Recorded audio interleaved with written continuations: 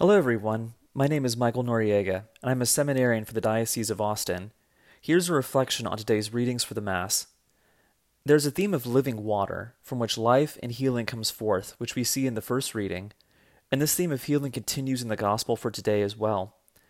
We see in the first reading from Ezekiel that the angel brings the prophet Ezekiel to the entrance of the Lord's temple and shows him water flowing out of the temple to the east. He describes that the water goes from being ankle deep to becoming a river so great that you need to swim in order to cross it. We also hear how along the banks of this river there are trees with leaves that do not fade and fruit that does not fail. In this river, every creature can multiply and live. The fruit serves as food, and the leaves serve as medicine. In other words, this river is an instrument of life and healing. This living water flowing from the temple foreshadows the blood and water that pours forth from the side of Christ after his crucifixion, which, as we pray in the Chapel of Divine Mercy, is a fountain of mercy for us all. This living water flowing from the side of Christ gives us new life and heals our wounds, just as the water flowing from the side of the temple in this first reading is a source of life and healing for many. In today's Gospel, we hear of Jesus curing a man who has been ill for 38 years, sitting next to the pool in Bethesda where the ill and the lame would lay. Jesus first notices this man and approaches him, asking, "Do you want to be well?" The man replies that he has no one to put him into the pool, and that when he's on the way in, someone else gets down there before me. Jesus then tells the man, "Rise, take up your mat, and walk," and he is healed.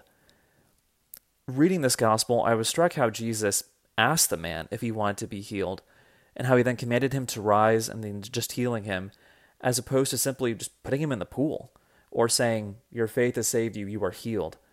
But no, he asks the man, "Do you want to be healed?" He then commands him to rise up, take his mat, and then the man becomes well and walks. In this act of healing, Jesus reveals his glory and saving power. And this question that he poses to the crippled man, he poses to us today as well. Do you want to be well? Now, for most of us, the answer is obviously yes. Of course we want to be healed. We can think of this in many ways, but especially right now, in light of what's happening in the world with the coronavirus pandemic, of course we want to be healed.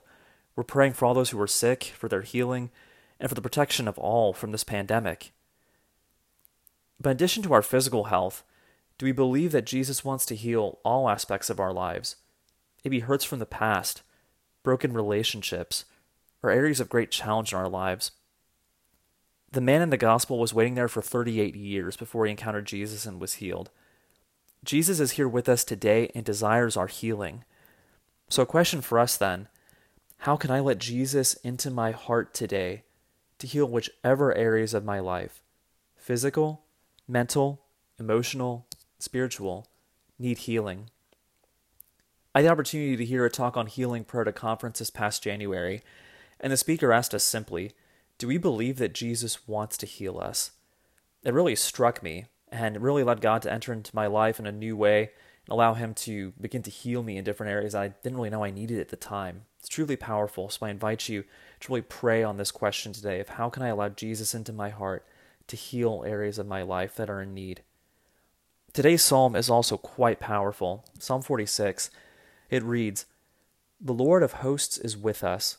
Our stronghold is the God of Jacob." The psalm is all about how God is our refuge and strength, the steadiness that comes from placing our trust in him and seeing the amazing things that he has done. And this psalm really speaks for itself and just how boldly it proclaims God is with us and is our strength. There's no wavering in the words of this psalm whatsoever.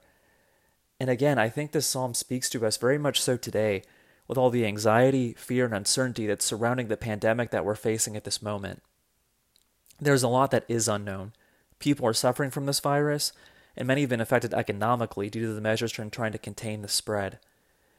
In our time of distress today, let us remember that God is with us and is our stronghold. And may these words not only strengthen us, but also be a comfort for us in these days. Thank you for joining us in this reflection. Please know that the seminarians of the Diocese of Austin are praying for you and your families. Please share this podcast with those who may benefit from it as well. God bless you all.